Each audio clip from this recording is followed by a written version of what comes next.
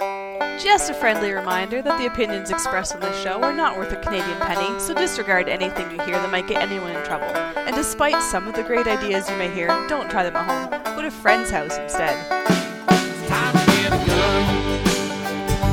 That's what I've been thinking. Well, I could afford one. And if I did just a little less drinking, time to put something between me and the sun. When the talking is over, it's time to get a gun. Hello and welcome to Slamfire Radio, episode 170 for September 2nd, 2016. I am one of your hosts, Trevor the Frelate. And I'm one of your other hosts, Kelly, the classy one. And I'm Adriel Michaud.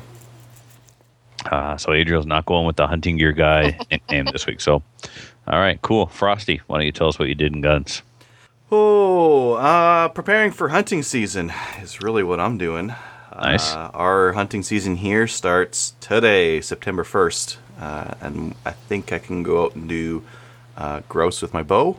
And I think I'm going to do that this weekend. But I also got a Tikka T3. It arrived.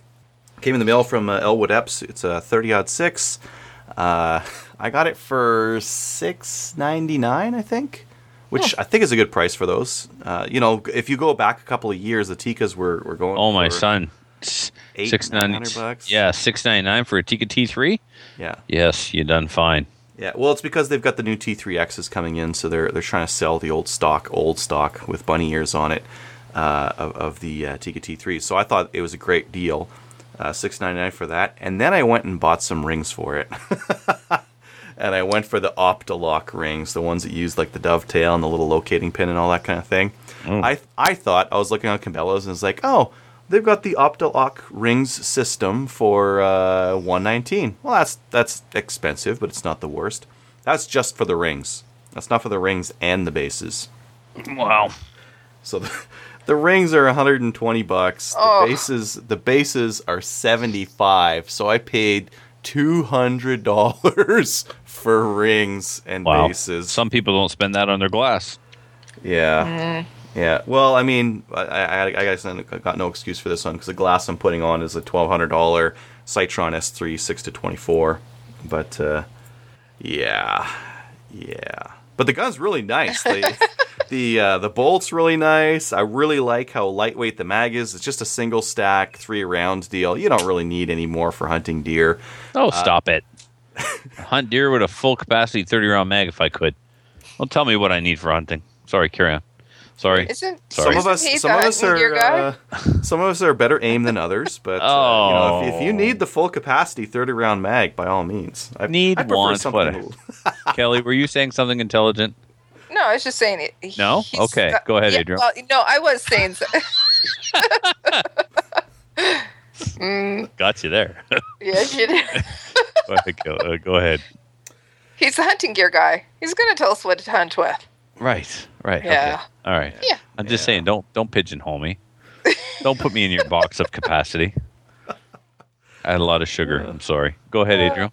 That's all right. So I mean, I like it. Initial reaction, I like it. I mean, I've hunted with them before, but it's been a while. So, I think the last time I was hunting with one of those was like 10, 12 years ago kind of thing. So, back, the interesting thing that I find with the Tikka was that it was one of the first like really common polymer stocked rifles that came out.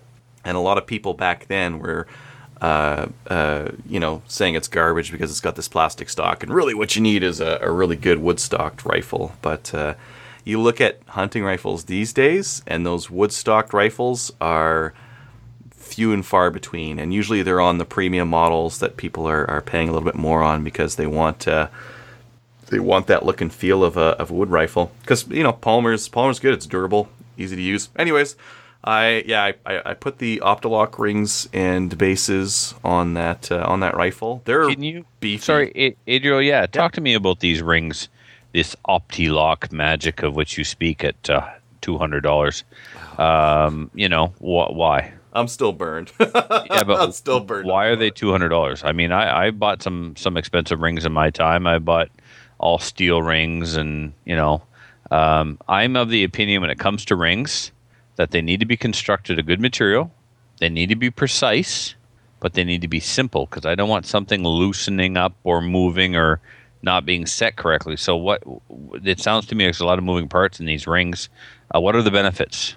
There's not too many moving parts. So one of the things that Tikka does, because I don't know, they're European, is instead of just doing like a drilled and tapped base like a normal Weaver base that a North American rifle would have, they have a rail along the top, or a dovetail rather.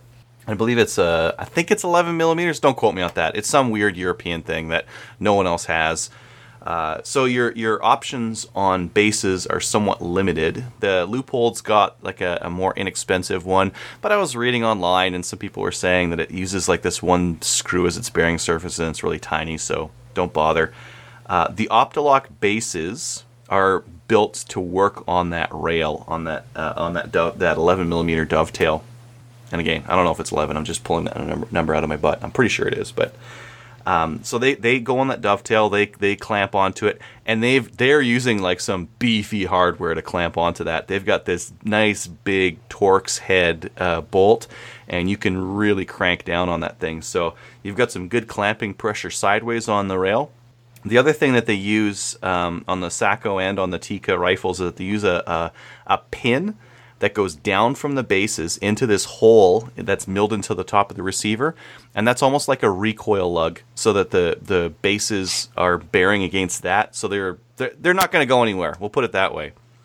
Now, I've seen other rings and bases sets, like a really nice tactical, let's say, rings and base set will be $200 plus. You'll see a lot of those really nicely machined ones will be like $200-$300. Like even if you want like a 20 MOA base for a lot of rifles, that can usually set you back by about $100. So it's not totally absurd to be selling rings and bases for $200. It's just, it seems a bit absurd to me for a hunting rifle is all. It's kind of like overkill, right? Nah, I disagree with that. I think that a hunting rifle, like I for example, I'm going to be rolling quote unquote match grade ammo for my hunting rifle, right? I don't know why people think that, well, it's okay to have a larger margin of error or a less accurate setup on a hunting rifle. I take shooting game way more seriously than shooting paper. So I don't think it's overkill for your hunting rifle. I think your hunting rifle is the platform that you should invest the most in, because you're actually trying to ethically harvest game with it. And the more advantage you can have on your side with regards to a precision setup, I say have at her. Well, I kind of agree with you, but like what distance are you shooting a deer from typically in New Brunswick? Like 100 yards? Well, we're not just talking about me at 100. We're talking about anybody anywhere should put as much into it as they can. And I would still set, even if I didn't get a shot past 250, I'd still want that rifle capable of shooting an elk at 700. And if I could shoot an elk at 700, well, then I know I've got a really forgiving setup at 250. Mm-hmm. Yeah, I don't know. I'm still of the opinion that $200 bases and rings, even as solid as they are a bit overkill compared to like a Leupold base and ring set for for a Savage Axis or something like that, right? Like I don't think I'm gaining anything with this, but I agree. I think I don't think you're getting anything. You may be getting peace of mind that they're not going to move, but I mean, I've never had scope rings move. I use a torque wrench. Yeah, I use a torque wrench and blue Loctite. Okay. Yeah, if you use a torque wrench and blue Loctite, you're good to go. It's not going to move. Now, if you don't and you just kind of put them on there after a couple of wobbly pops, yeah, your scope or your base might move. No one else has done that, right? Not on my own rifles.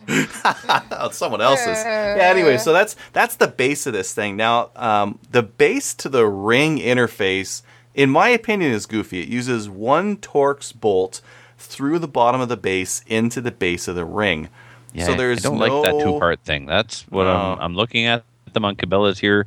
Kelly sent us a link, and it's just too many moving parts for me, man. Yeah, well, I mean, that's a beefy bolt as well. So blue Loctite, torque it right down. it's not going to move. I'll put it that way. With that Loctite on there and with it torqued down, it's not going to move. All right. Now, one of the cool things that's on these rings, that's also on the Burris Z signature rings, is they've got these plastic inserts that kind of go around the scope. I like that because that's exactly why I bought those Burris rings. Is as I'm reviewing lots of rifles and I need to move scopes in between rifles, it's nice to be able to not put marks on them. And most ring sets, just the standard steel rings, when you snap them onto the scope and torque them down, they will like leave an imprint on there, and they'll peel off a little bit of the bluing, right?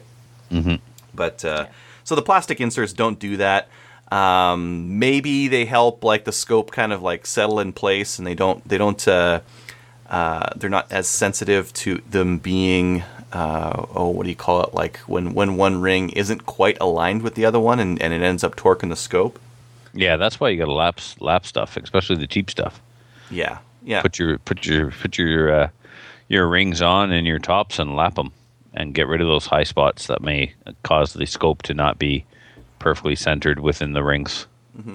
Or use the plastic method, right? I mean, one of the things... Yeah, that'll have the give, right? It'll absorb, yeah. Yeah, so I like that bit. But again, so like when you're mounting the base to the ring, you are setting square on it. Because the ring can move, there's no little nubs of metal or anything to keep it even with the base. You put it on a piece, like on the table, and you push hard down on the ring and push hard down on the base, and that's level, so... I don't know if I really like that either, but it's got that plastic bit in there, so that should give it some give one way or the other.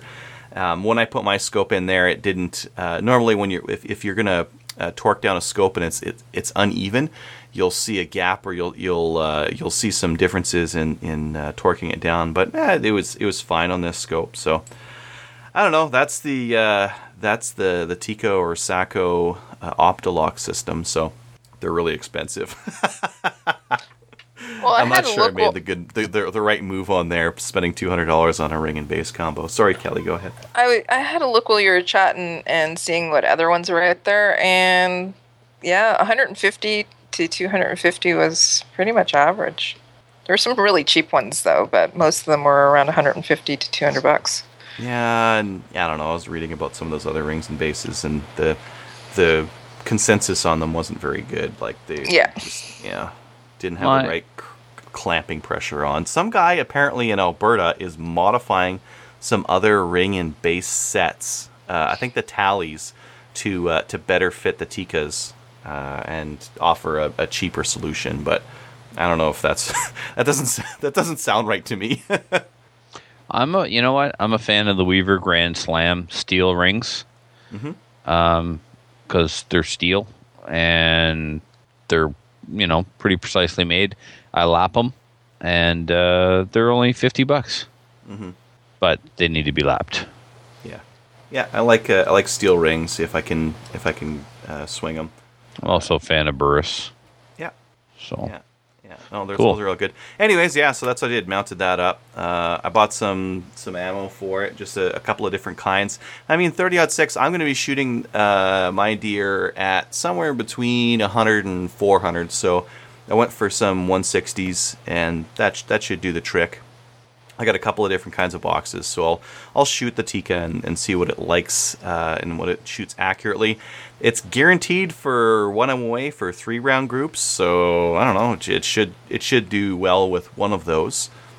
That's the Tikka. This weekend I might go hunting some grouse. I don't know. It's my buddy's birthday, so I'm gonna head out to his place and maybe take my bow, and I've got some of those like judo tips that have the little like spring lever things that help keep the arrow from going under the grass. So if you shoot at a grouse or whatever and it's on the ground and you shoot it with just a field point, the arrow will go like really even with the ground, and it'll like sneak in underneath the grass, and it'll be impossible to find because it'll be so low to the ground. But what these spring deals do is they kind of catch as that arrow head hits the ground, and they flip the arrow over. So typically, if you shoot at a grouse and you miss, you'll just find your arrow kind of laying not underneath a whole bunch of grass. So I like those too. I always carry a couple of those in my quiver, even if I'm going deer hunting, because sometimes you come across a grouse and the seasons align. So I might go do that this weekend. That's a really nice, relaxing hunt. You just kind of like walk along, and if you come across a grouse, great. If you don't, well, I mean, you're just walking in the woods, and it's not too particularly cold or anything like that. You're taking a Matthew. Taking your bow for a walk. The judo points do better at keeping your arrow out of the grass than they do on an animal. If you were to hit a grouse in the guts, have you hit a grouse in the guts with one of those? They don't fly so good after you do that. Well, it's because you just rip open the animal all to heck. If you hit a rabbit with them, it just rips it open all the heck. My preferred method is a field point on the arrow and a rubber blunt that goes over top. You can also get rubber blunts that screw in instead of the field point. You take the field point out and you screw in the rubber blunt. And the rubber blunt has about the surface area of a nickel. So when it hits the ground, it doesn't dig in like the hooks on the judo point. It'll skip around and stuff, but it still won't slide its way under the grass like a field point. I was at Andy Shan's for the Nationals and again for the IPSC Provincials, and we were shooting his bow at his 3D deer. And the first time, having never shot his bow, I misjudged which pin to use, and I sent an arrow right over top, and luckily Muffin found it. But sure enough, just like you described, they just bury themselves under the ground like a torpedo under the surface of the water, and then good luck finding them. So the rubber blunt is going to allow the arrow to travel further than a judo point will, but it will keep it on the surface, and it won't rip through the animal and bust it all up. You hit a partridge, it's going to stun it. You go over and you finish it off. You hit a rabbit in the back legs or the shoulders or whatever, in the ribs, it's going to just do all kinds of internal damage, but it's not going to actually break the surface and make a mess of the animal. Oh, that's a cool idea. I might use. Well, I like the judo points because they fit my quiver too. But the blunts will. The blunts just depending on whether the keeper for the arrow is kind of tight around the shaft, they'll just the rubber blunts will just stick up against the foam on the top of the quiver. I hit a bear with one once. There was a small bear came in. My first bear actually. Back in 2007, black bear came in, wasn't a big guy, so he was hanging around. Danny's like, well, hit him in the butt with a blunt and get him out of here, and maybe something bigger will come around. I'm like, fine, I'll hit him, and if he comes back, then I'll hit him with a broadhead. So when I drew down, I kind of took my eyes off him when I was drawing him, and I brought the bow back on the bear. I just picked a spot on the black, like I couldn't really distinguish what I was aiming at. I just knew I was aiming at the bear itself, and I thought I was aiming at his back leg, but I was aiming at his front leg, and I basically hit him in the bicep. So he came back within like 10 minutes, and I hit him with a broadhead, and he went like 15 yards and piled up and did the death moan stuff. When we skinned him, he had a welt on his bicep muscle that looked like a ping pong ball of purple pain. Yeah, man. Like, it didn't break any bones or anything. It was 65 pounds with 125 grain point with the rubber over top. Just wham. Well, you wouldn't believe the damage to his muscle. Huh. It was something to see, like a bruise from the inside of the skin. Well, that'll work on a grouse. Oh, definitely. Yes, I think I'll have to try some of these. Yeah, cool. Anything else? No, I mean the other I'm not quite sure if geese and ducks are in season just yet, but I'm going to check that after the show here, and if they are, I might bring my shotgun out this weekend too. Cool. Yeah. What about you, Trevor? First thing I was supposed to talk about this last weekend. One of Filthy's buddies blackmailed me, and why would I be talking about this? Well, it is unfortunately gun related. Filthy has a friend who his first name is Mike, somebody who's just getting back into shooting, and nice guy. I've shot with him before at Filthy's range. So I locked myself out of Filthy's house, and if it wouldn't have been for somebody needing to use the bathroom, this blackmail wouldn't have went ahead. But Filthy says, we'll call Mike and see if Mike has a key so you can get back in, because I left my cell phone inside. So Mike comes over and he says, I don't know how much Filthy told you about me, but I can be a bit of a, I forget what word he used. We'll say a-hole. He says, I'm going to let you in the house, but not until you do something for me. and you have to believe me when I tell you, you're either going to do this or I'm going to get back in my Jeep and drive away. And you could really, really tell that he was actually legitimately going to do this, right? My wife had to use the bathroom. He did not care. Okay, what's the deal, Mike? Come with me. So he takes a rifle case out of the back of his car and brings me to the back of Filthy's house. He's like, don't worry, people in this neighborhood are gun friendly. This isn't going to be a problem. They see guns here all the time. He says, here's what's going to happen. You're going to pose for a picture with the rifle in this case, or I'm not letting you in the house. You're going to give me a big thumbs up, and you're going to like it. So he opens the case, and lo and behold, there is an SKS. Oh, God. Not just any SKS, Kelly. An SKS wrapped in Tapco. Oh, God. Not just any Tapco. Olive drab Tapco. Nice. Yeah, not nice at all. So he pulls this thing out, and I got to stand there with a grin on my face and a thumb up. I vomited when I was done. Anyway, yeah. So thanks for that, Mike. But you know what? The picture hasn't come out yet, and I'm a little afraid. I have a feeling that it's going to end up on a card or a poster, because I know Filthy's going to get in on this. I still think Filthy put him up to it, but it's hard to say. Anyway, so I thought the listeners may enjoy hearing about my misery. And then after last week's show, the next day I left for Nova Scotia to shoot the IPSC Provincials. And I've been going down there. This is my third or fourth year. And I finished in third place this time, which is yeah, thank you very much. Awesome. My best finish at the Nova Scotia Provincials. My first year there, I finished fifth. Then I finished fourth, and now this year I finished third. I was having a real good match on the first day. I shot the first day clean. No penalties, no mics, and my stage plans went the way I wanted them to. Could have been a little faster, but I had no fumbles. I had no like, oh man, my plan fell apart, and I had to go into survival mode. Everything went as well as I could have hoped for on the first day. On the second day, I didn't party the night before or anything. We weren't eating well, and the next day I felt awful. Like I was on the range literally thinking I was going to be sick, and I drank 5 bottles of water before the match even started to try and like flush whatever was in my. Well, we did eat a smoked bologna, right? So I mean, smoked. It was bologna, which is always good once every couple of years, and then you put it on a smoker, right? I got a kick of Lorette. Lorette had bologna with his breakfast at the Big Stop. He bought a bologna sandwich, knowing we were going home to smoke bologna for supper. Now, in fairness to Lorette, he didn't eat the bologna sandwich, but he did buy it knowing we were having bologna for supper. So, poor guy, he got picked on all weekend. And he's such a nice guy, he never gets picked on, but he took it like a champ.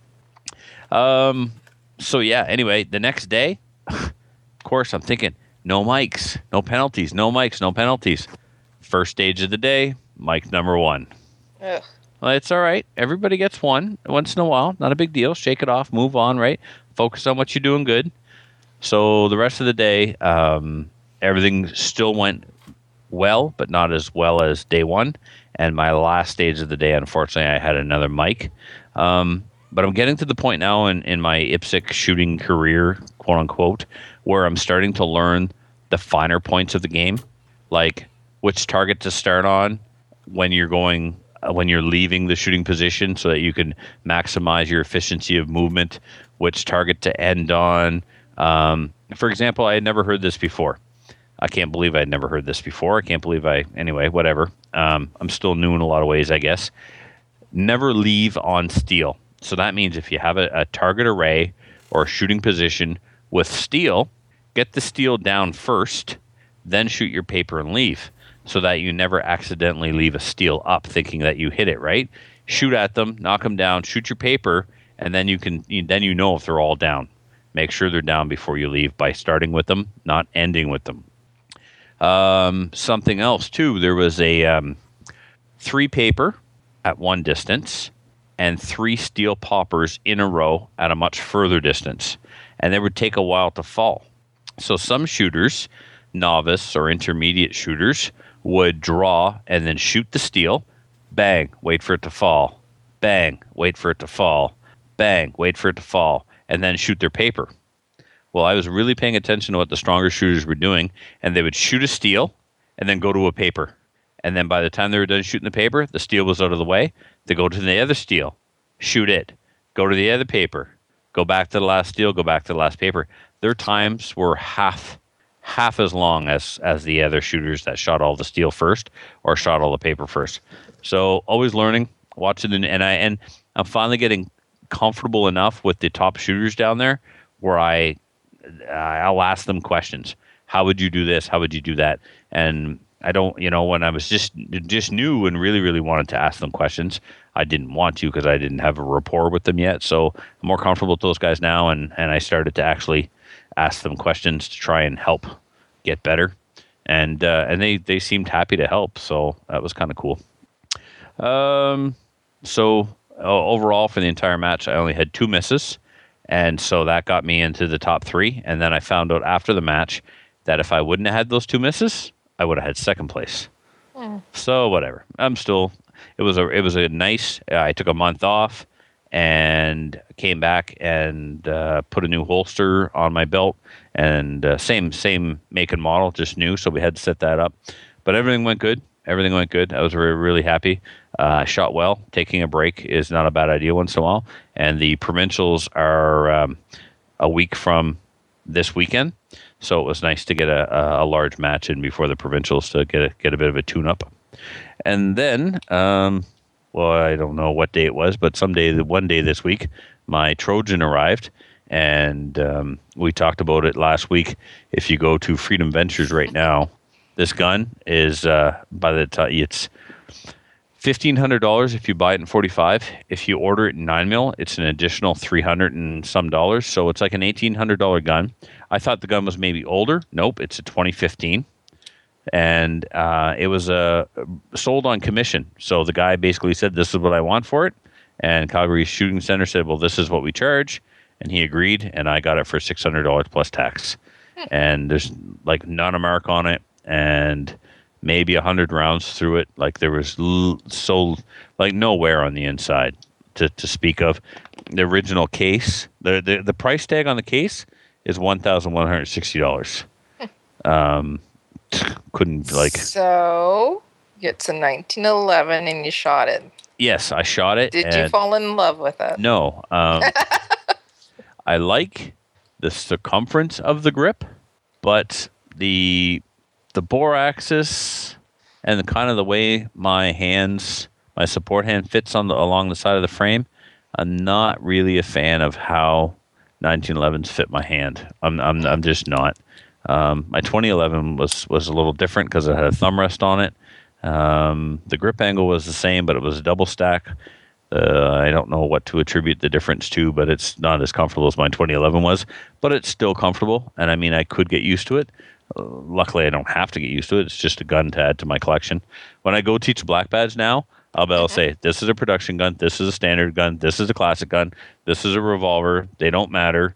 I'll have everything but an open gun to show the students how to black badge. So it's for R&D, right? It's for black badge purposes.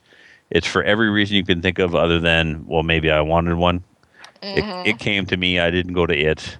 Well, if you need an open gun to show your students, just put a magazine in your front pocket. Oh my God! Just Sorry, as I took Mo. a mouthful of beer. That's hilarious. Oh man, I hope Jonathan Price is listening. Actually, I don't. That's funny. Oh man, that's funny. Sorry, Mo. Too soon. Anyway. Oh, so I took it. Thank you, Adriel.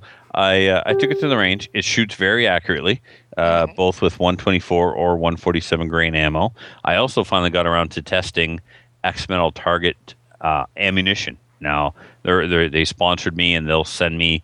Actually, my X-Metal Target projectiles are on the way as part of my sponsorship deal with them, which is awesome. I hope I get them in time to load them up for the provincials. If not, Snuffleupagus lent me 400 rounds. Nice. Yeah, so which I got to do a chronograph to make sure it makes power factor. It's kind of sad, actually. It's Ronnie DeGroot's ammunition. His family sold off his firearms and all that stuff, and John bought all of Ronnie's old ammo. So part of me doesn't want to shoot it, actually. But anyway, so I took it to the range, and it's very accurate. I shot a Squirrels target with Squirrels Friends Rifleman Challenge target with it, but I didn't get all in there, so I didn't bother taking a picture of it. It's all or nothing. And I shot 200 rounds through it without a single malfunction of any kind. It came with 3 magazines. 2 are Kimber, and 1 is the actual STI. Unfortunately, both are only 9 round magazines, so I was having to top up the gun to get it to 10. But anyway, I was really surprised that there wasn't a single solitary malfunction, and I fired factory ammo through it, reloaded 124, factory 115, reloaded 124 grain, and experimental target 147 grain. And it ate everything I threw into it and never hiccuped once. I thought the cyclet rate was very slow. Maybe it's got a heavy recoil spring in it, but it seemed to cycle very slowly. But maybe it's because I don't shoot 9mm all that often compared to just coming off of a match with my 40. And I was shooting my 40 that day more than anything else. And of course, it cycles pretty good because my ammunition is loaded hot. Even for IPSC, it's like almost 190 power factor when it only has to be 170. So anyway. What else? I renewed my RPAL online. So if you haven't done this before, it was super easy and super quick. If you have a spouse, you need to have your spouse handy because they have to type their name into the computer. Before, your spouse would actually physically sign your application. Yeah. Now they just type their name and check off a little check that says, yes, this is me or whatever. And you have to include their telephone number or, well, I mean, usually it's the same house number, but we included Christina's cell phone number in case the RCMP want to call her and go, okay, he renewed online. Do you know he renewed online? Did you sign the application yourself? That sort of thing. I'm thinking maybe that they'll add that step to the online renewal process because it's not a live signature. So I thought that was a little... I saw that the RCMP has been promoting it. If you have to renew it online. It's easy peasy. So what about the picture part of it? They give you the instructions for just like the dimensions. I mean, it's passport picture, right? Yeah. So they tell you what the dimensions are. Got a couple of pictures taken on my cell phone, and I didn't crop them or anything. I just uploaded it. So I don't know. Okay. Yeah, I don't know if they crop it or what. I stuck my ugly head in the middle of the frame, and I sent it. So and they accepted your money. They accepted my money, and they accepted the picture, and I've heard nothing back. What a surprise. There's not even you have to give your email address. They don't even send you a confirmation email saying, all right, we got it, right? So, but you do get a confirmation number, though, that you write down on a piece of paper. And then you lose. Yeah, well, which I promptly did, yeah. So, anyway. That's it for me. What about you, Kelly? What have you been up to? Yeah, so Form 6, I haven't heard anything yet. Usually they've been really good. The ATF is pretty good. I hadn't heard anything as of yesterday, so I called them. So I was talking to this nice guy, Ryan, and he said, yeah, looks by the number that is on your PAL, or your RPAL, I would have processed you. He said, but I get so many of them, and yeah, I don't remember. It's off to data, so you have to wait. And I'm going, well, did you approve it or not? And he goes, don't know. He said, you'll get an email in the next couple of days. So, and I said, I am leaving to go to Ohio and then, next week. And he goes, yeah, you do know it's supposed to be 6 to 8 weeks. I said, but you guys are awesome. She usually leave the next day. And he goes, yeah, no, we got too many. So I don't know if my Form 6 is going to go through. If it doesn't go through, I still have the Form 6 from March and I can use that and just bring what I have. But I really wanted to bring my pistol. So anyways, but yeah, ATF, they're a little swamped. So you're not totally hooped. You just couldn't get it updated with the pistol. Yeah. So exactly. Carry one of Stacy's. You know what? That's what I can do. Yeah. There's going to be lots of things I can actually carry and shoot down there, anyways. Because AK. Exactly. I'm going to send you guys pictures, don't. and I'm going to send you guys the list of everything that I'm shooting. We don't care. And yeah. We don't care. Look, I open carried before it was cool to open carry. All right. Mm-hmm. Did you double open carry? Stop it. With an AR as well? No. Well, AK. You're all just a bunch of one-uppers. Oh, we are. I also went to SFRC. Yeah, I just needed my fix. They don't have really anything new in there. They got a lot of SKSs. Did you see that? No one cares. They're SKS beats. God. But did you get one of the $89 NEA lowers? No. Seems we like they didn't. do that once a year. Yeah, they do. But we did get a one of the damaged ARs lowers for. It had like a little nick on the side of it. It was $69. Yeah, I Nice. saw those come through. That was Yeah. a wicked deal. Yeah, $69, and it had SFRC on it, and it had the safety, fire not fire safety switch. Anyways, it has a little Canadian flag emblem. Called It's Selector. really, I know, selector. Anyways, so Pew, yeah, it was, no pew, pew, pew, pew, pew, pew. pew pew pew. It it's kind of cool though. So got that. We went to the range on Sunday, and I shot Kevin's Sig P250. I hadn't shot it before, and yeah, I actually like it. And I shot the Squirrels Rifleman Challenge as well, and it did pretty good. I submitted it. I didn't get them all in, but they were close enough to touch, so it was pretty good. And the other thing that we took out was the ACR. You guys knew that we were getting the barrel changed out on it, right? Yes, getting it. You're getting it done at SFRC by the gunsmithing guy who went to school with Kowalski. Correct, Dave. Not only Who's- is Dave who's my buddy. right? Oh, your buddy Right. from work, right? So not only is Dave a gunsmith, Dave is a verifier, so he can do the job and then verify it as non-restricted. Correct. Amazing. So actually, it was Ryan who verified it. So it is whatever. verified, and it's non-restricted now. So it took it out to the range to try and zero everything in, and it looked like crap. What do you mean it looked like crap? The group or the rifle? The grouping looked like crap. Oh. The rifle looks beautiful. But yeah, the grouping looks really not great. Like we couldn't even get it on paper at first, and then a 2 foot by 2 foot target, we were able to get it onto paper, but it was on one side of it, like one, we hit on one side, hit on another, two over, whatever. So Is it yeah. is it an actual ACR barrel, or is Yeah. it's okay? It's not like some Chinese reproduction knockoff barrel. It's an actual ACR barrel. Yep. Huh. So yeah, So grouping, 1.5 feet. Wow. Now let's go back to this turning a restricted into a non-restricted. Okay, so for the listeners who don't know what verifying means, do you want to touch on that? Okay, so yeah, so if you're going to change, well, originally it came in. The ACR had a shorter barrel on it, So it's restricted. restricted. And Kevin's decision was to put a longer barrel on it because of the fact that, just in case he wanted to make it non-restricted. Okay, but what do you mean by verifying? So what happens is you can take it and get a gunsmith to do it, and they do it, and then there's another person that has the credentials with the RCMP and the CFO. They will have a look at it and verify that the changes have been made, the changes are legal, and they match everything up, and then they send that information. They give you a certificate that you send to the RCMP, and they will register as, well, they'll take it off as restricted. They'll say that it's non-restricted. They'll verify it. So the verifier provides you with a document that then Yes. you have to send to the RCMP? No, the verifier actually sends the information to the RCMP, and they get confirmation back, and then they give you that.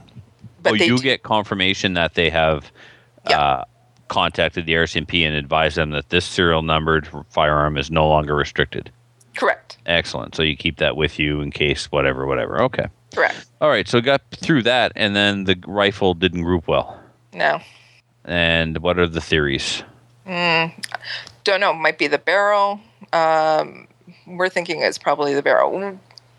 The thoughts were maybe it needed to be fouled, but Yes, after 50 rounds, we were at 50, and it still wasn't any better. And then, well, maybe 100, but we're still thinking it's the barrel. The barrel looks clean. The barrel looks good. Don't know. Interesting. Yeah. Where did he get the barrel from? I don't know who he got it from. So he's going to go back to them and see if maybe there's some other issues that they can think of as well. I wonder if anybody else in Canada has done this that he can talk to. Yeah, I'm wondering. Yeah, there was a guy at my range who rebarreled his ACR. Do you know him personally? No, I don't know personally, but I mean, it's possible. And he wasn't shooting 2 foot groups; he was shooting 3 foot, an inch and a half, 2 inch kind of a thing, right? And we're talking at 100 yards, right? Yeah. So that's quite the. Yeah, that's the benchmark. So when you're talking about 1.5 feet, no, that's not good. I don't know. Was the barrel loose? Like, I don't even know if an ACR uses a barrel nut, but it was a barrel nut loose. Like, there has to be something really. Not even the crown is going to throw off your rounds in a 2 foot group. So something's got to be like not tight or just not right on that thing. Ask Kowalski to go into the school's files and get Dave's grades on rebarreling. Maybe Dave was absent that day. Or he failed the exam. Yeah, no. We were thinking that too. Maybe the barrel's loose and it wasn't. Anyways, don't know. Anybody had any great ideas? It could be a bad barrel. That's just, you know what? I mean, McClatchy had some issues with his. We know from these pars that some of them are quite sensitive. Ask Adriel. The one that he's been shooting loves one ammo, doesn't love the other types of ammo. We had that thing grouping just like McClatchy's in Edmonton, didn't we, Adriel? Yeah. Well, my buddy had purchased some other ammo for it, and it didn't like that ammo. Nope, sure didn't. It liked some really weird, obscure projectile.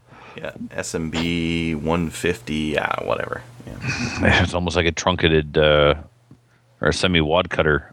Yeah. Something, yeah. Anyway. All right. Anything else? That's it? Nope. All right. Yep. Okay, Adriel, will you take the first upcoming event, please? Rick Woods is teaching an urban pistol course in Barrie, Ontario on September 17th. Do you want me to do a couple of these? I can do a couple. All right. The Practical Shooters of Canada is proud to announce the first Canadian Precision Rifle Series match to happen at the 4th Canadian Division Training Centre just outside of Meaford, Ontario. The Meaford Long Range Steel Challenge will be from September 2nd through 4th, so get your tickets right now if you want to go to that. They're probably already sold out. The 2016 Algonquin Cup will be taking place at the Eagle Lake Gun Club in Sunridge, Ontario, September 18th.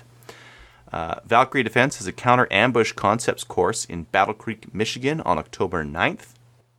And we have a link for that. That'll be under main.valkyriedefensegroup.com. I'll put that in the show notes. Brands let us know that the Appleseed Project is having an Appleseed in Coshocton, Ohio, September 10th to 11th, 2016. And Handgun Fundamentals 1 and 2 by a bunch of yahoos will be taught July 15th and 16th in 2017 in Alberta. And you can just email slamfireradio@gmail.com to get signed up for that. Why don't you take it from here? It's going fast as well. There's, I'd say that it's more than half filled. Yeah. You've been kind of monitoring the emails as well. You would agree? Yeah. All right. It's nice to get a course like fully signed up a year in advance. Yep, it sure is. Next is and this one's right around the corner, kids.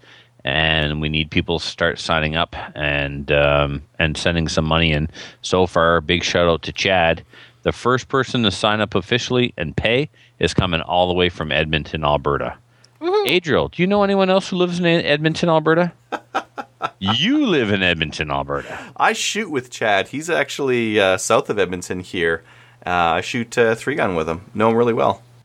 Awesome. So Chad's definitely in. The class is being put on by Dave Young. Go back and listen to last week's show if you're not familiar with Dave. He is essentially Canada's Masad Ayub. The course that we'll be taking with Dave is called Use of Force. It's a 2-day class.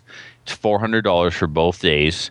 The class is 70% theory, dealing with the when to shoot, not how to shoot. 30% of the class is practical, and we're actually going to have a video simulator with what did he say? He doesn't like to call it scenarios, but it's your gun, it's your ammo on his video simulator. So you're actually shooting at targets on a video screen, when to shoot, when not to shoot, that sort of thing. I think he described it as Call of Duty with real guns. No, I don't think he said that. Matter of fact, I'd bet my Glock 19 that he didn't say that. The course will take place at the Restigouche Gun Club in Restigouche, New Brunswick on October 15th and 16th. Deadline to register is October 1st. There's a minimum of 12 students required, up to a maximum of 15. One person is paid, but 6 people have committed to come so far. So Snuffleupagus, tomorrow's payday. Just saying. Contact Slamfire Radio to register and go shoot. Who put that in? It's not about Matthew and Trevor. It's never about Matthew and Trevor. It's about the listeners. Contact Slamfire Radio to register. I'm sending you a... Never mind. All right, and this final one comes to us from Andrew Vincent, one of the hosts over at the Canadian Patriot Podcast. Oh, he's going to kill me. Ragnarok? Yeah. How do I not know how he pronounces his own company name? Ragnar... Oh, man. It's okay. Say it with me. Lanyard. Lanyard. Ragnarok. I thought you actually had to mute there for a second. Ragnarok Tactical will present a carbine operator course at Guelph Rod and Gun Club in Guelph, Ontario on October 15th, 2016. The course fee is $176.99 plus tax. Course link will be in the show notes. So if you want more information about Andrew or the courses that he's teaching, head on over to the Canadian Patriot Podcast and give them a listen. They should have episode 41 coming out today, probably. News. Who put this first one in? Well, most of these were user submitted, but I can take this first one. Perfect. This one's from Richard D., who is also one of our Patreon supporters. A 28-year-old Regina male has firearms charges and an October court date as a result of an incident this afternoon in which a shotgun was accidentally discharged. Police were dispatched after 12:30 p.m. on Monday, August 29th, 2016, to a house on the 600 block of East College Avenue after a report of a weapons offense. Police learned that shotgun was discharged from inside a residence, damaging the house and a car parked in front of the house. Because of the presence of a firearm, officers took up positions nearby while the communications center advised the caller that any occupants of the house should exit with hands visible and empty. The only occupant of the house, a male, exited the house and was taken into custody without further incident. Police entered the house and secured the weapon. As a result of the investigation, it's alleged that the male was practicing loading the shotgun when it went off. The house and vehicle showed extensive damage from the discharge of buckshot. Can't be that extensive. Fortunately, no one was hurt in this incident. It's not known at this time if the shotgun discharge caused other property damage, blah, blah, blah, blah, blah. If you're going to reload your shotgun in your house, buy some dummies. Brownells has like a 25-round box of dummy shells that you can get, and they say dummy on them, and they're colored differently. Or, make your own from some shotgun shells that look very, very different than anything you ever would use, because you should not be practicing loading your shotgun with live ammunition. Or get Adriel to 3D print you some. I haven't tried that yet. For 3D printing some shotgun shells, it's too easy to. So I go to the range and I find some weird shotgun shell color that I'd never shoot, and I just use those. So I make up some dummy shotgun shells from that. You put some wadding in the bottom of them. You put some weight towards the front, so they've got the same balance as a regular shotgun shell. And then hot glue that weight in there. Boom, you're done. There's your dummy shot shells. As long as they're very different looking than what you typically use for hunting or target shooting or whatever, it's fine. Okay. Do you want me to take the next one? Yes. Okay. So this was sent in by one of our listeners as well, James Burke.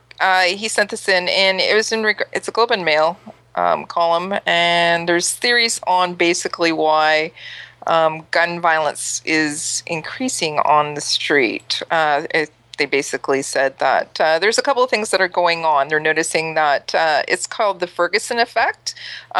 Basically, the police are backing off or away from proactively policing, basically based on the stuff that, for example, happened down in Ferguson, right? Yeah, they're afraid that if a black cop shoots a black guy with a stolen black gun, that people will burn stuff. Exactly. Right. So they call it the a fact. Then there's also guns on the street. They believe that obviously that there's more gun crime that's happening on the street. It's basically guns, possession of illegal guns are being used. And we can see that obviously this is happening in the Toronto lower income areas and that as well. And they say that 2/3 of the guns used in crimes in Canada can be traced back to the United States, and these are illegal guns as well. That's good. So, they're not stealing our guns; they're smuggling in guns. Absolutely. So that means safe storage laws work. Get off my back. They said that actually border agents mainly in crossings along southern Ontario seized 261 firearms from April 1st, 2015 to January 25th, 2016. Do you imagine what would happen if they put some more people on those crossings and that and stepped it up just a little bit? Yeah, they would just slow down traffic. Okay, but maybe they might increase some and get off our backs. What do you think? Maybe. Okay. The other theory that they have is habits of gang members. And yeah. So what they're saying is that gang members are becoming a little bit more brazen. They're going out into the communities and they'll shoot. They'll shoot at anybody. It's bystanders are getting hurt in the process and that as well. So you know why? Why? Because an unarmed society is not a polite society. If all of a sudden they shot at somebody and three civilians, non-gang members, shot back, it would probably, it's like I've said many times before. Why don't police stations get attacked? Somebody will go shoot up a school. Where all the guns are. That's right. You go shoot up a school or a movie theater because the people there don't shoot back. If you go shoot up a police station, you will get shot at. If bad guys got shot at once in a while, well, the police station effect would happen. Mm-hmm. Yeah. One of the things that they said is, so one of the people in Jamestown, he was complaining. He said, kids, and I'm going to do air quotes around this, by the way. Air quotes, kids doing stupid things and not thinking about the consequences, thinking that they're cool. Yeah, when they're gang members and they're shooting into, anyways, it's not doing stupid things. Anyways, just saying. Doing stupid things is jumping your BMX over your neighbor's car without a helmet. Exactly. Which, as I told the police officer, seemed like a good idea at the time. Or was that the emergency room doctor? I can't remember. The whole thing is kind of blurry. Yeah. All right. We ready for the next one? Yep. Sure. This one, again from James, the Kodiak RCMP. So the Kodiak RCMP, or the RCMP in Moncton, New Brunswick. Kodiak RCMP has arrested a man for allegedly carrying a replica handgun on Sunday in downtown Moncton. Staff Sergeant Eric LaRose said police received a report from witnesses about a young man with a handgun around 11 a.m. The police arrested a suspect matching the description in the Champlain Mall parking lot near the Swiss Chalet. Of course, this is written for people in Moncton because everybody knows exactly where that Champlain Mall parking lot near the Swiss Chalet. Moncton's big, but apparently it's not that big when you can use that as references in a news story. No one was injured during the arrest, he said. That's because the guy was carrying an airsoft gun. LaRose said the suspect was arrested with what appeared to be an airsoft gun in his pants. Airsoft guns are replica guns used to fire non-metallic pellets. He said the man is under arrest and charges are pending, including for possessing a weapon. So this goes back to when they passed a law recently that if you use a pellet gun in conjunction with in a crime, it will be treated like you used an actual firearm. Remember this a couple of months back when everybody all of a sudden thought they had to start locking up their air rifles because they were being treated like real guns? Yep. And that was just if they were using a crime. Wrong suspect arrested. LaRose said police initially arrested a suspect at the corner of Mechanic and Main Street. But after further investigation, it turned out to be the wrong person. Just another meathead with an airsoft gun, apparently.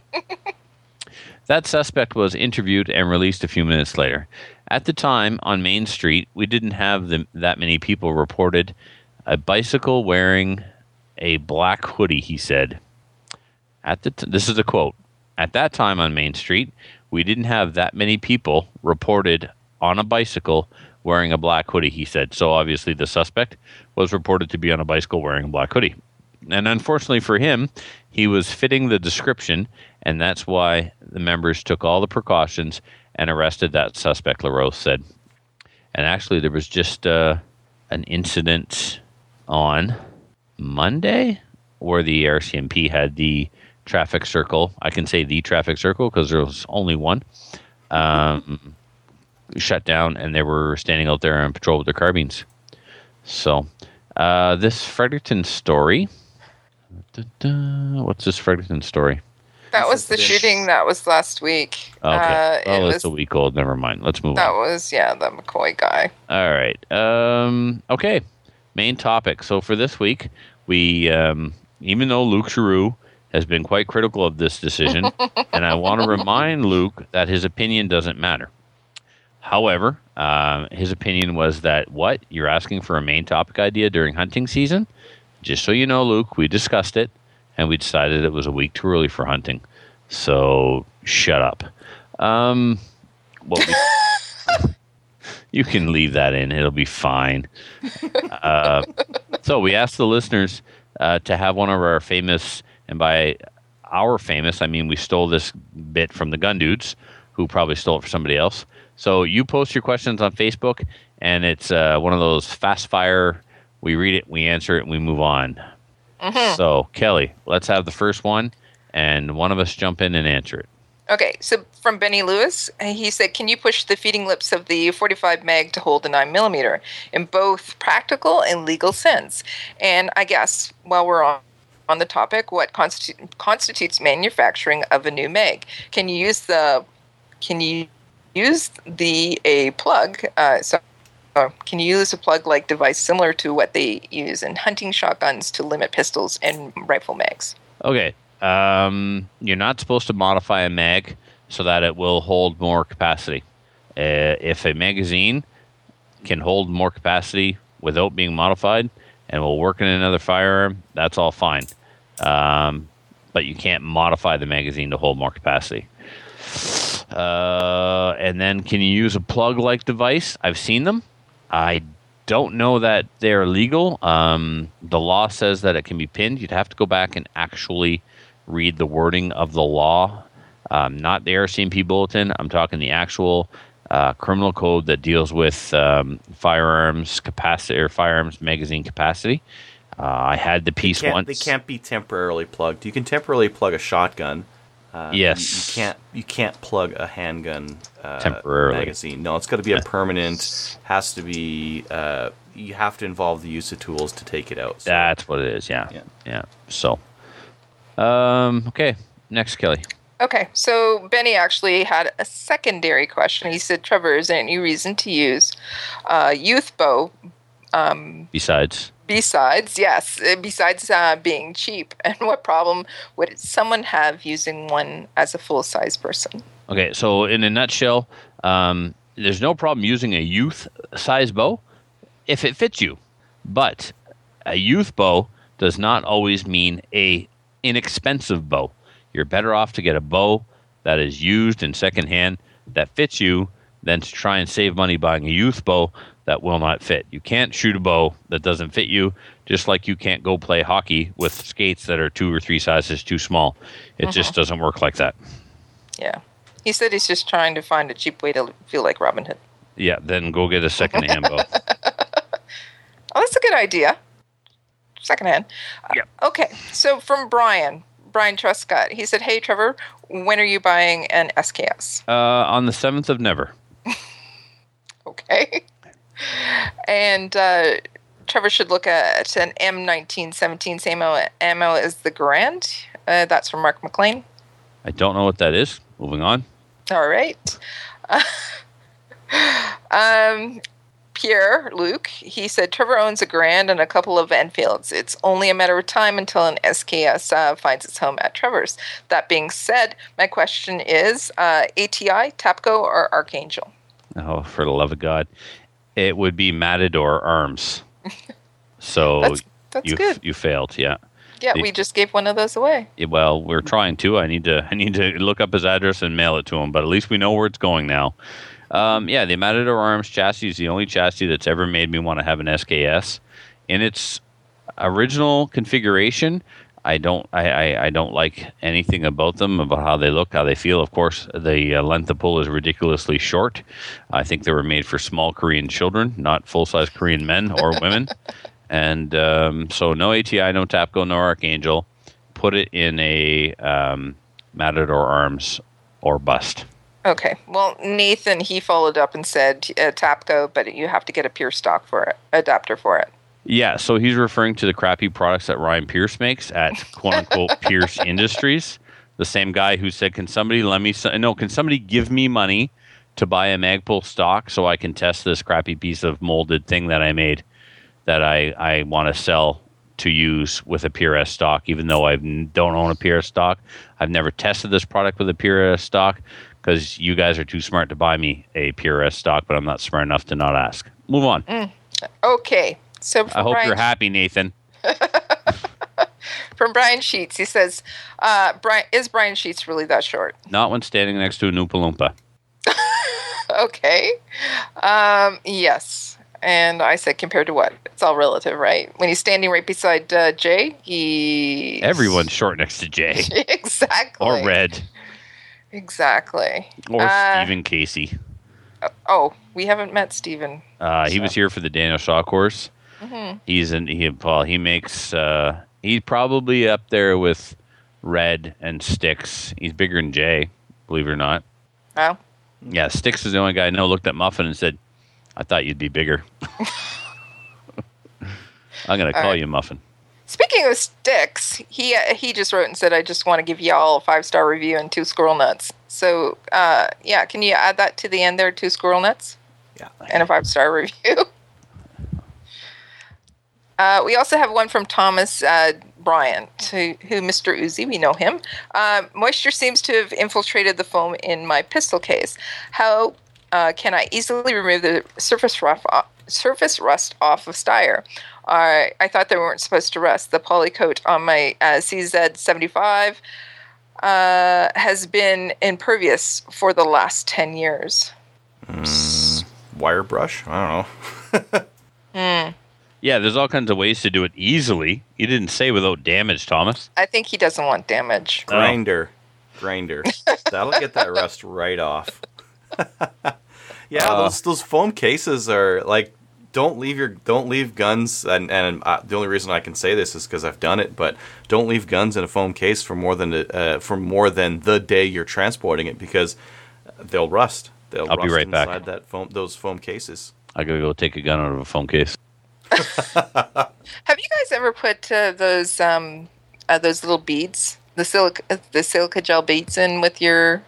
I put it in my safe, in my gun safe, because my gun safe is sealed. But inside those foam cases, like it kind of seals around the gun. The foam seals against itself. So if there's any moisture, or if the gun was cold and you put it in and it gets condensation, you'll get rust on the barrel or right. action or receiver or something like that, right?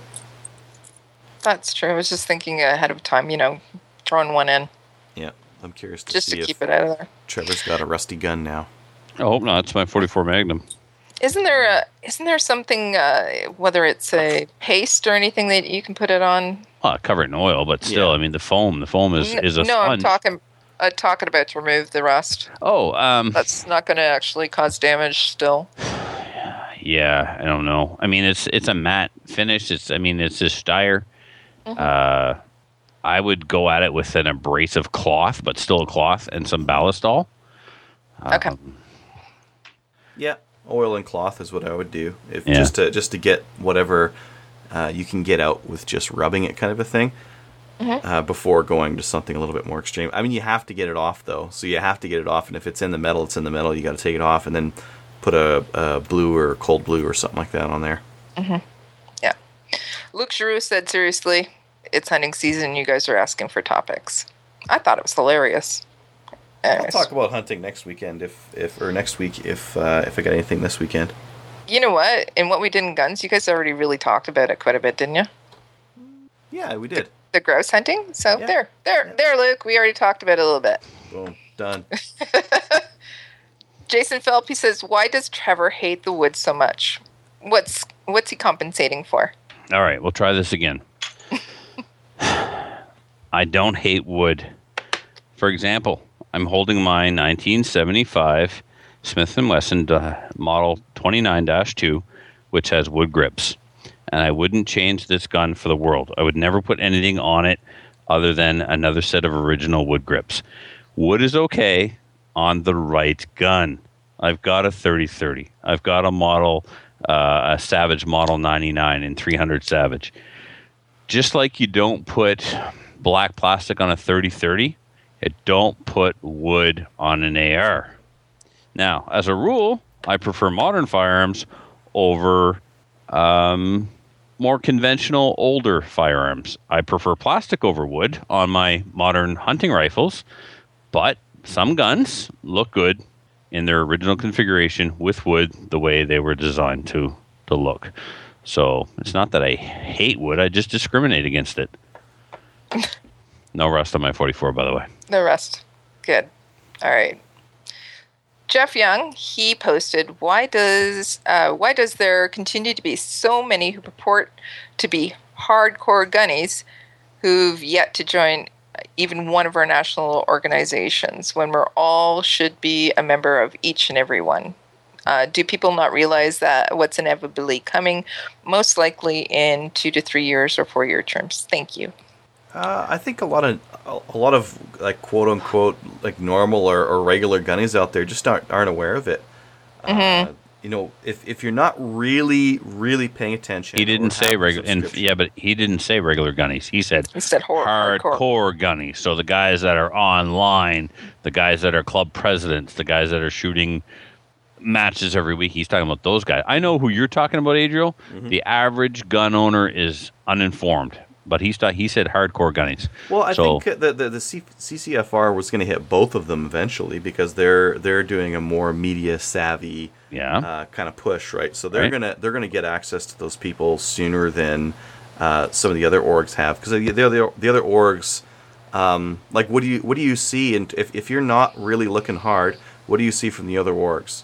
I don't have anything. There's nothing at my range. My range newsletter doesn't say anything about any of the other orgs. Okay, so but where do you see it? Why don't hardcore gunnies that know they exist? Why aren't they joining? Do you want my opinion? Yeah, we'll get everybody's opinion. Okay, so hardcore gunnies, until it's actually affecting you, nobody does anything, or not. Nobody does anything. Do you know what I mean? Like I've been on. Those are the FUDs. Well, yeah, those are the FUDs. They're not coming from my shotgun, so I'm not joining. Right, but they're also the ones that's saying, it's okay for, you to limit the 1022 capacity, right? Mm. Because it's not affecting me. Like, I have my shotgun or my rifle, and I can go hunting with it. I think that the hardcore people don't think that maybe there's somebody or an organization that's out there to protect their rights or what they want. Maybe that's one. Yeah, and I kind of agree with you. I think, though, the hardcore gunnies, some of them feel that the organizations aren't hardcore enough. We got some of those guys to sign up with the No Compromise movement, right? Mm-hmm. Then we just have the battle of egos. Well, I don't like the president of this association because he supports licensing. God. I don't like this guy because he's a dictator. I don't like this guy because everything is being done in the background, right? Some of them are just cheap bastards too, Jeff. The don't speak. They vote with their dollars. True. They're hardcore gunnies, and they got all the answers, but they sit behind their keyboard. Yeah. Right? You're not being effective. You're like an anti-vaxxer doing research on Google. Give me a break. Right. If you want to make a difference, truly, get involved. You can't change the team from the outside. This is why some gunnies are liberals and join the Liberal Party. Because if they want to get liberals to see things from our way, they know they've got to befriend them. They know they've got to educate them from the inside. They're not going to educate them with stupid memes and calling them retards. right? No, and that's absolutely true. You know what? If you're going to educate people, it's what you need to do is, instead of challenging people, and I've seen people on forums and different things say, you know what, I pissed off a Liberal today. He unfriended me, or I was on a group and they blocked me. Well, how is that helping the cause? Really, it's about educating. It's perpetuating the stereotype. Right. But it happens on both sides. We have, absolutely. I mean, Tracy Wilson's out there the other day on Facebook somewhere trying to have an adult conversation with somebody, and that quote unquote Liberal is just calling her names and saying you should go shoot yourself. So it's on both sides. That's not helpful right? at all. No, it's right? not. So, but I think, Jeff, that's why some of the hardcore gunnies don't sign up. They don't agree with the politics of any group. They find fault with all of the groups, and that's why they don't join up. This group is not doing this right. This group is not doing that right. And in some cases, it is actually a legitimate financial decision, and that's fine. Yep. Yep. Yeah. Because that's the reality for some people. But, when your membership is less than a box of 30-06, hard to not make that work. The problem is you can't afford all of them to join. And that's a good point. Yeah, you can't afford not to join. Yeah, you can't. And really, quite honestly, you might not like what I use or what hobby I have, but you probably should join anyways, because you know what? Come, maybe 10 years, they might be coming after your rifle as well. Yeah, the way I'll fight for your shotgun, I hope you'll fight for my pistol. Yep, exactly. Okay. So we're done with that one? I had one more point to make on it. There are some, I'm a quote-unquote, I don't even know if I consider myself a hardcore gunny, but I'm certainly a proactive gunny. Mm-hmm.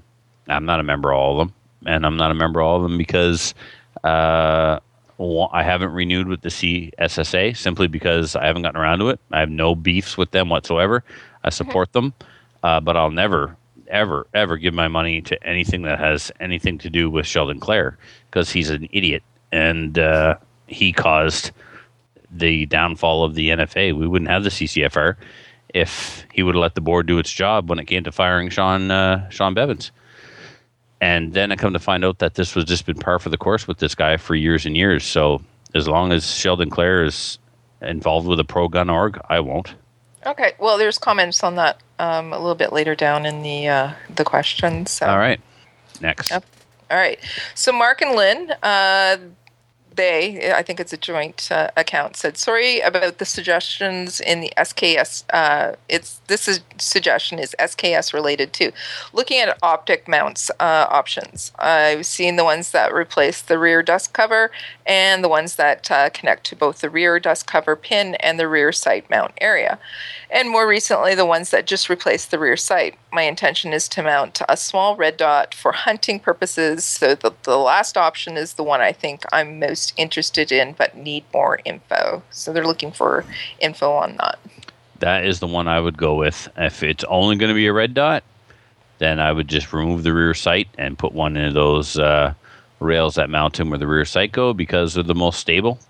And they're nowhere near the action. Well, they're near the action, but they're forward of the action. But I don't know necessarily who makes them or where to buy them. Adriel? There's that one. There's the rail deal that goes from the rear sight to the rear dust cover pin. I would do that for a scope so you get the eye relief right, but since he just wants a red dot. Yeah. Is it wrong to say why bother with a red dot on an SKS? Just run the irons. It is. I mean, if you want to run, if you want something slightly better than the irons, the what is that? High Cal sells them. The Tech Sights. Tech Sights. Yeah. A red dot's going to be faster than any kind of iron sight combination. He may have a sighting issue where he can't see the front sight anymore, even with Tech Sights. If he's going to use his SKS inside of 100 yards on a white-tailed deer, red dot's going to be fine. It's going to be fast. It's going to be accurate enough. SKS accurate, but still. Yeah. I think he's out your area of the or neck of the woods. So I'm wondering if it's within 100 yards, I'm thinking it's going to be, you might have some more room than just 100 yards for. Anyways. Well, then you shouldn't be using an SKS.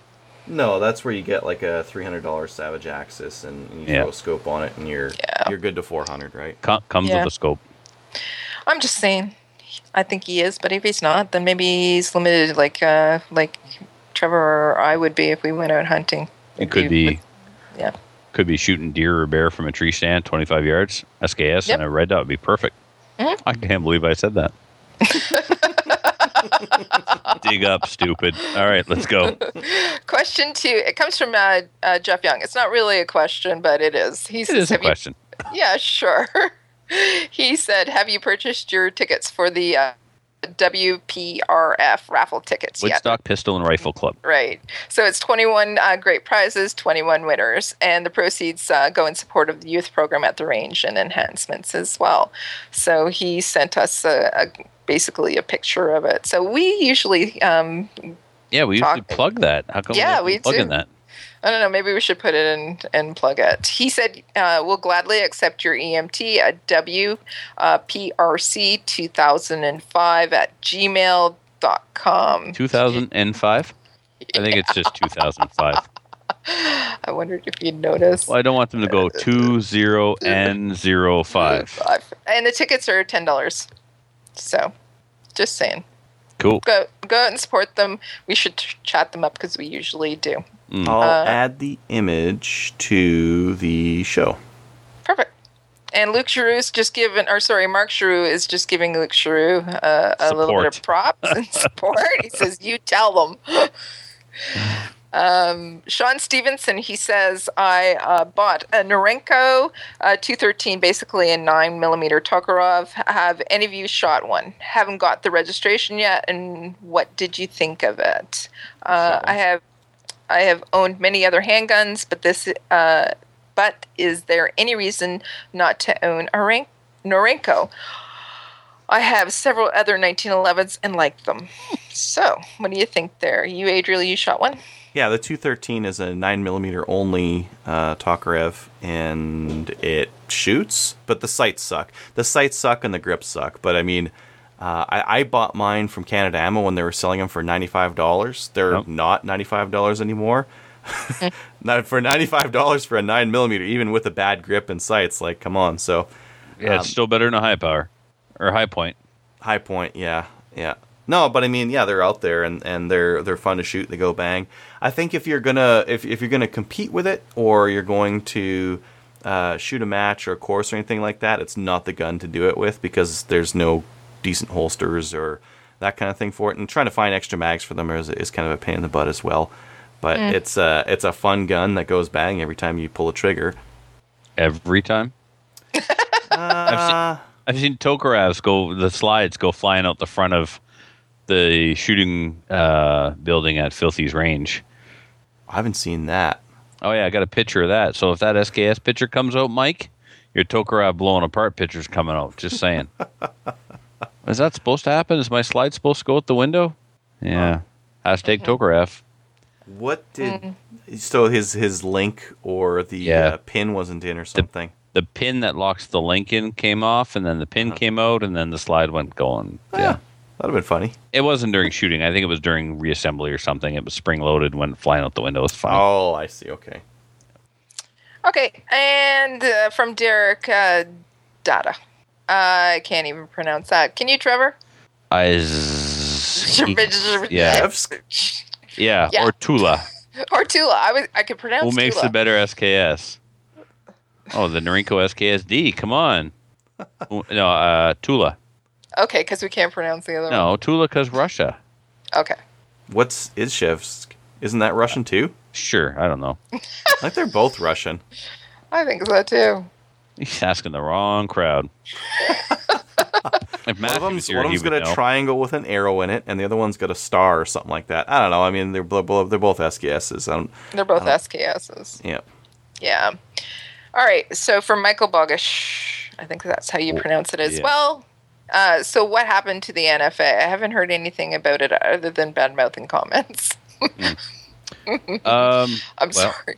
I was a field officer at the time of the implosion. Sean Hansen, where's Sean Hansen? No, definitely not Sean Hansen. Sean Bevins was fired directly by Sheldon Clare. The board of directors felt that he overstepped his bounds and that it was the board's job to fire him. Sheldon disagreed. They both pled their case. There was a group called the R5, the Rebel 5 or something like that, who was trying to take the NFA to court, basically to get rid of Sheldon. They lost. Yeah, So they did. once again, Sheldon remains dictator of the NFA. He thinks he's right. They think they're right. Somewhere in the middle lies the truth. I happen to side with the board of directors in this case. And it's my personal opinion that if Sheldon had not let his ego get in the way and had let the board fire Sean, then we would still have a functioning NFA, even if it would be under the dictator Sheldon Clare. So that's what caused it all to blow up. He fired him. The board would have fired him. That wasn't the issue. It wasn't whether or not Sean was going to get fired. He would have got fired, as far as I know, based on conversations I've had with board members. And the board's beef was that they weren't allowed to do their job. Right. There was a significant divide in that. The NFA is still around. Unfortunately. Yeah, I got my, are you going to sign up? I haven't, so, or not sign up, renew. But yeah, it's still around. Yep, still around. And you know what? Some people want to still be part of that organization, and they're welcome too, you know? Yeah, no, you're right. I mean, at the end of the day, as dysfunctional as it is, the NFA still wants the same things that we want. Mm-hmm. The NFA is not on the government side. They may not be functioning to 100% capacity. They may be a little dysfunctional, and you may disagree with Sheldon or Sheldon's politics, but at the end of the day, all those volunteers, the Blair Hagans and all those guys, are still working for Gunnies. Exactly. And you use function a lot, by the way. Just saying. There's one that you use and everything. You use and everything a lot. And everything. Yeah, so you pay attention to that, listeners. And Find everything. out. Yeah. It's okay. And everything. Let's keep going and everything. That's how you would use it. You'd be like, all right, it's time to read more questions and everything. Everything. Okay. And this is from Tracy Wilson, the gun goddess herself. She gets the last word because it's the last message. She often gets the last word. Oh, just hold on a second. I'm going to update this to see if there is any more. No, there isn't. So she does get the last word. She said She doesn't, because there's a few that were posted directly on my wall. Okay. Oh, yeah. Oh, yeah, that's right. But on the link, it is the last word. So Summer got a new 308 semi. It's for hunting mainly. What's your opinion on the over-under sights? So these are the see-through or the quick sights where you can the rings, look at the irons underneath and you can look at the scope on top. I'm against them. I think it puts the scope way too high on the firearm and gives you a funny cheek weld. If you got a scope, use a scope. You don't need. It's a hunting rifle. You don't need a scope and irons. I understand why they're there, but I don't think it's worth sacrificing a good cheek weld and losing accuracy while trying to use the scope. I'm of the same opinion. Like back when scopes were maybe a little bit less reliable or people abused their guns a little bit more, having a scope with irons on it was a little bit more practical. But these days, scopes are nice and reliable, and I think compromising on your cheek weld for the scope is the wrong way to go. If you're going to use a scope, use nice low rings, and get a good cheek weld, and just use it. Okay. I concur. Me too. Yeah. And so Trevor, you got a couple on your wall. Yeah, so from Benjamin, he says, the best striker fired polymer pistol. I'm conflicted between the Walther PPQ M2 and the HK VP9 and the FN FNS as my next pistol. I've shot them all, and I've owned two of them. And although I want a Walther, when it came to keeping the HK or keeping the FN, I kept the FN. I wanted to love the HK, but I just couldn't do it. And there's a lot of reasons for that. Trigger is good, but it's not like super, super good. It's not as good as the Walther, that's for sure. Pistol was accurate, had good features, but it was very expensive, and the magazines were $90 a piece. And the FN's not that much better. I mean, the FN's magazines are still like $75 a piece. Yeah, that's true. There's no 17-round option for any of the other pistols, but there is a 17-round option for the FN. Mm-hmm. I mean, if you got Walther money, buy the Walther. If not, get the FN over the HK. But, I mean, that's if the FN fits you. The one thing about the HK is there's not a more adjustable pistol out there with regards to the amount of combinations you can do between the side panels and the backstrap on the grip. The controls are the right size and the right locations. I don't know why. I don't know. I just didn't fall in love with it. I wanted to, but I didn't. One of the things that turned me off is $1,000 pistol with crap sights. They were glow-in-the-dark sights. Give me a break. The sights, I mean, even my Ruger SR9 had an adjustable rear sight, for crying out loud. My $700 SIG P320 had legit night sights, so they cut corners on that. The ambidextrous slide release was kind of out there a little bit. It has a paddle mag release, which a lot of people can't get used to. I was able to do it with my trigger finger, but you run the risk of sliding your finger into the trigger guard. Do you want to do that? The Walther PPQ M2 uses the traditional North American button on the side of the grip that you engage with your thumb. So get your hands on all if you can. If not, just go with the FN. Okay. Anybody else?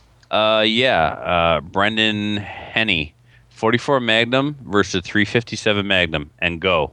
What are we talking? I mean, what's the application? I've got both. There's your answer. Both. 357 Magnum is going to give you. They're both going to give you two options. Well, three options in the 44. In the 44, the three that I know of are the 44 Magnum, the 44 Special, and the 44 Russian. And I know a guy in Ipsic who is shooting a 44 Magnum with 44 Russian brass on moon clips, and it's a sweet soft shooting gun, and it reloads awesome. They're big, they're heavy. The 357 Magnum, you know, whether you get a Ruger or a Smith & Wesson, you can shoot 357 Magnum or 38s. Cheaper, easier to shoot. If it's Smith & Wesson, you can get spring kits for it from Jerry Michalik. But, you know, 44 because Dirty Harry. I don't know what else to say. I think if we could hunt with handguns here in Canada, I think the 44s would be like a lot more popular. But given that we're going to a range and back, I think the 357 and 38 is more, I don't know, practical. Where we talk about revolvers here, where's the practicality anyways? But yeah. So I mean, like same as Snuffleupagus, right? He shows up to the range one day with a 357 Magnum, and Mark Giroux's like, Trevor, you got a 44? I got a 44. John, where's your 44? Well, he went out that night and he bought one. So, yeah, obviously the answer, Brendan, is to get both. Yes. Start with the 357 Magnum. Yeah. So, yeah. Mark Islin, co-host over at the... You mean Mike? Yes, Mike. I'm only on your number 3, Mike. I'm sorry. Mike Islin over at the Reloading Podcast says, if the 1911 sucks so badly, why did Trevor Furlot just purchase one? Well, Mike, $600. That's why. Wow. Plus tax. Should have got one of the Norinkos.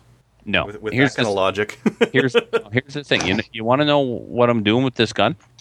I'm turning it into a classic gun, so Lorette has a backup for the Nationals and hopefully for the World team. You're a good friend. He's shooting classic. He's talking about going to the Worlds in France. And if he makes the Worlds and goes to France, he needs a backup. So he's got a Spartan, which is kind of a step down from the Trojan. So I'm thinking of putting all the identical parts that he has on this gun to give him an identical backup to go with. Sure. Yeah. So I get a cool gun out of it, and he gets a backup. That's cool. Yeah. We did have somebody who responded to our post, a late poster. It's Russell Close. He said, what differentiates an AR pistol from an AR rifle in Canada? Nothing. Not as far as classification is considered. They're both a restricted firearm, and both can only be used at a range. So after that, the differences are the same as they would be anywhere else on the planet. Buffer tube only and a short barrel. Yep. Yeah, and I think the pistols that we had to bring in were the RRA pistols in order to get LAR mags here in Canada, right? Mm-hmm. Yeah, so whatever the RRAs have for their stock pistol, I guess, would be considered here in Canada. I don't think there's a definition because TV Press Pass tried to get the VZ the pistol. VZ pistols Sorry, considered as VZ. pistols. Sorry, no, VZ. Yep. No, Z. It's easier to say. Less syllables. Less syllables. Anyways, he tried to get their VZ pistol considered as a pistol, so you get 10-round mags in, and they wouldn't take it. They said no, that was a rifle. So I don't know. I don't know what they consider. Doesn't seem to make any sense. I think it was a question about the legality or the classification. Yeah. But I mean, like what it so I think with their excuse on that one was, oh, this used to be a rifle and you turned it into a pistol. But it's like, okay, but the AR-15 is the same thing, so I don't really understand. Yeah. Yeah. All right. Well, thank you, listeners, for sending us your questions. As always, it was a lot of fun. Yeah. Listener feedback? We've got a lot this week. I'm not sure how we're going to divide it up. Why don't we let Kelly take it? Because, ladies first and all that. Okay, it says, hey guys, new listener, just wanted to say how much I enjoyed listening to your show. Glad to hear the news, comments, interviews, and the constant banter. Keep up the good work and add one HK logo, of which there's not enough discussion, to your collection. And it's signed by Dan. That's it. Thanks, Dan. Awesome. Thank you, Dan. What else we got? That it? Yep. That's the only one, huh? So if you would like to send us an email, and you know what we haven't done yet? What? We haven't thrown McClatchy under the bus once. No, we didn't. We didn't even bother to mention that he wasn't on the show. We just went on as if he quit again, like he never existed. Yeah, apparently keeping his house warm is more important than hanging out with the listeners. Yeah, Matthew's got wood. Matthew's got wood, and he needs to put it in the basement. That can go so wrong. Yeah. No, Matthew's wood popped up unexpectedly, and he's dealing with it accordingly. Accordingly. Yeah. God. All right. It's time to split and end the show. If you'd like to send an email to Slamfire Radio, do so at slamfireradio.com. Please remember, caps, we need to get you signed up, so let's get on that. iTunes reviews, shout out to the Appleseed Princess for checking. Unfortunately, there were none, even though Styx left us a 5-star review on Facebook. I'm not sure he understands how the whole 5-star review works, but he also left us a couple of squirrels' nuts, so somebody hasn't been protecting their nuts because Styx stole 2 to give to us. What else we got? Shout outs, new Patreon supporters, Richard D., Rob B., and Thomas S., welcome to the club. Well, you're now part of the inner circle. When we figure out what you've earned, you'll be among the first to get it. So thank you very much. They are now part of the elite group that is Chad G, Kevin L, Ryan B, Adrian R, Rob B, and Mike R. So thank you very much, guys. Edmund from Australia, who sent us a message on Facebook with some information about Australian gun laws and culture and whatnot. Thank you very much for that. Edmund, if you've not heard of Steve Lee yet, look him up. I like guns. For all we know, he might be in your backyard. And Rick Catabec. Yeah. For winning the NSCC pistol portion with a what? 1911. Woohoo! Shout out to Rick. Why are you all on the 1911 bandwagon all of a sudden? Well, geez, come on. Come on, what am I coming on to? What? Hey, What? I'm just saying, he ran it with a 1911. And you're all excited about it. No, I'm saying. Didn't jam No. the whole way through. Oh, nobody said that. Nobody said that. Let's not get with the... No, don't... I mean, I'm excited about the fact that Rick won. Okay, full stop. Rick won. Congratulations. But I did have to mention it was with the 1911. And that's why. Why is it? Why all of a sudden? So I'm trying to... All right. Please join one or of our national firearms associations, such as the CCFR or the CSSSA. It's important to support those who support us, even if I don't agree with their politics. Doesn't mean you don't agree with their politics. So, and as I said, whether you like the people working for you or not, they are all working for you. They all want the same thing, and that's to get us more rights, privileges, and freedoms with our firearms. Right. Be sure also to check us out on the Gun Owners of Canada. We just did something over there with Nathan recently, registered for something. Oh, we're getting pins. We're getting pins or tokens or something. Yeah. Cool. They're a challenge coin, something. Maybe it's a chip from AA. No, that's a different thing. Anyway, go over and check them out. They're cool. Like us on Facebook. We're at 1,520 likes and counting. 110 thumbs up, 15 gold stars and counting, 2 flukes, 4 manatee flippers, 2 kangaroo thumbs, 1 safe space, an HK logo. Really? We're taking anything, aren't we? We're pathetic. And 2 squirrels nuts. Thanks for that, Sticks. So until next week, everybody, stay safe, hug your guns, shoot safe, shoot straight, shoot often, protect your nuts, keep your barrels pointed downrange and smoking. I'm gone. What else we got? Come on, give me some other. Keep it classy, San Diego. All right. I was just going to say keep it classy. There you go. But hey. And San Diego, it means a whale's, or it's a walrus. It's a walrus's vision. We can say that, can't we? No, I don't think we can. Better mark that. Good night, everybody. So if you have any comments or questions for the show, please send an email to slamfireradio@gmail.com. Now go grab a gun and shoot something. When the talking is over, it's time to get a gun.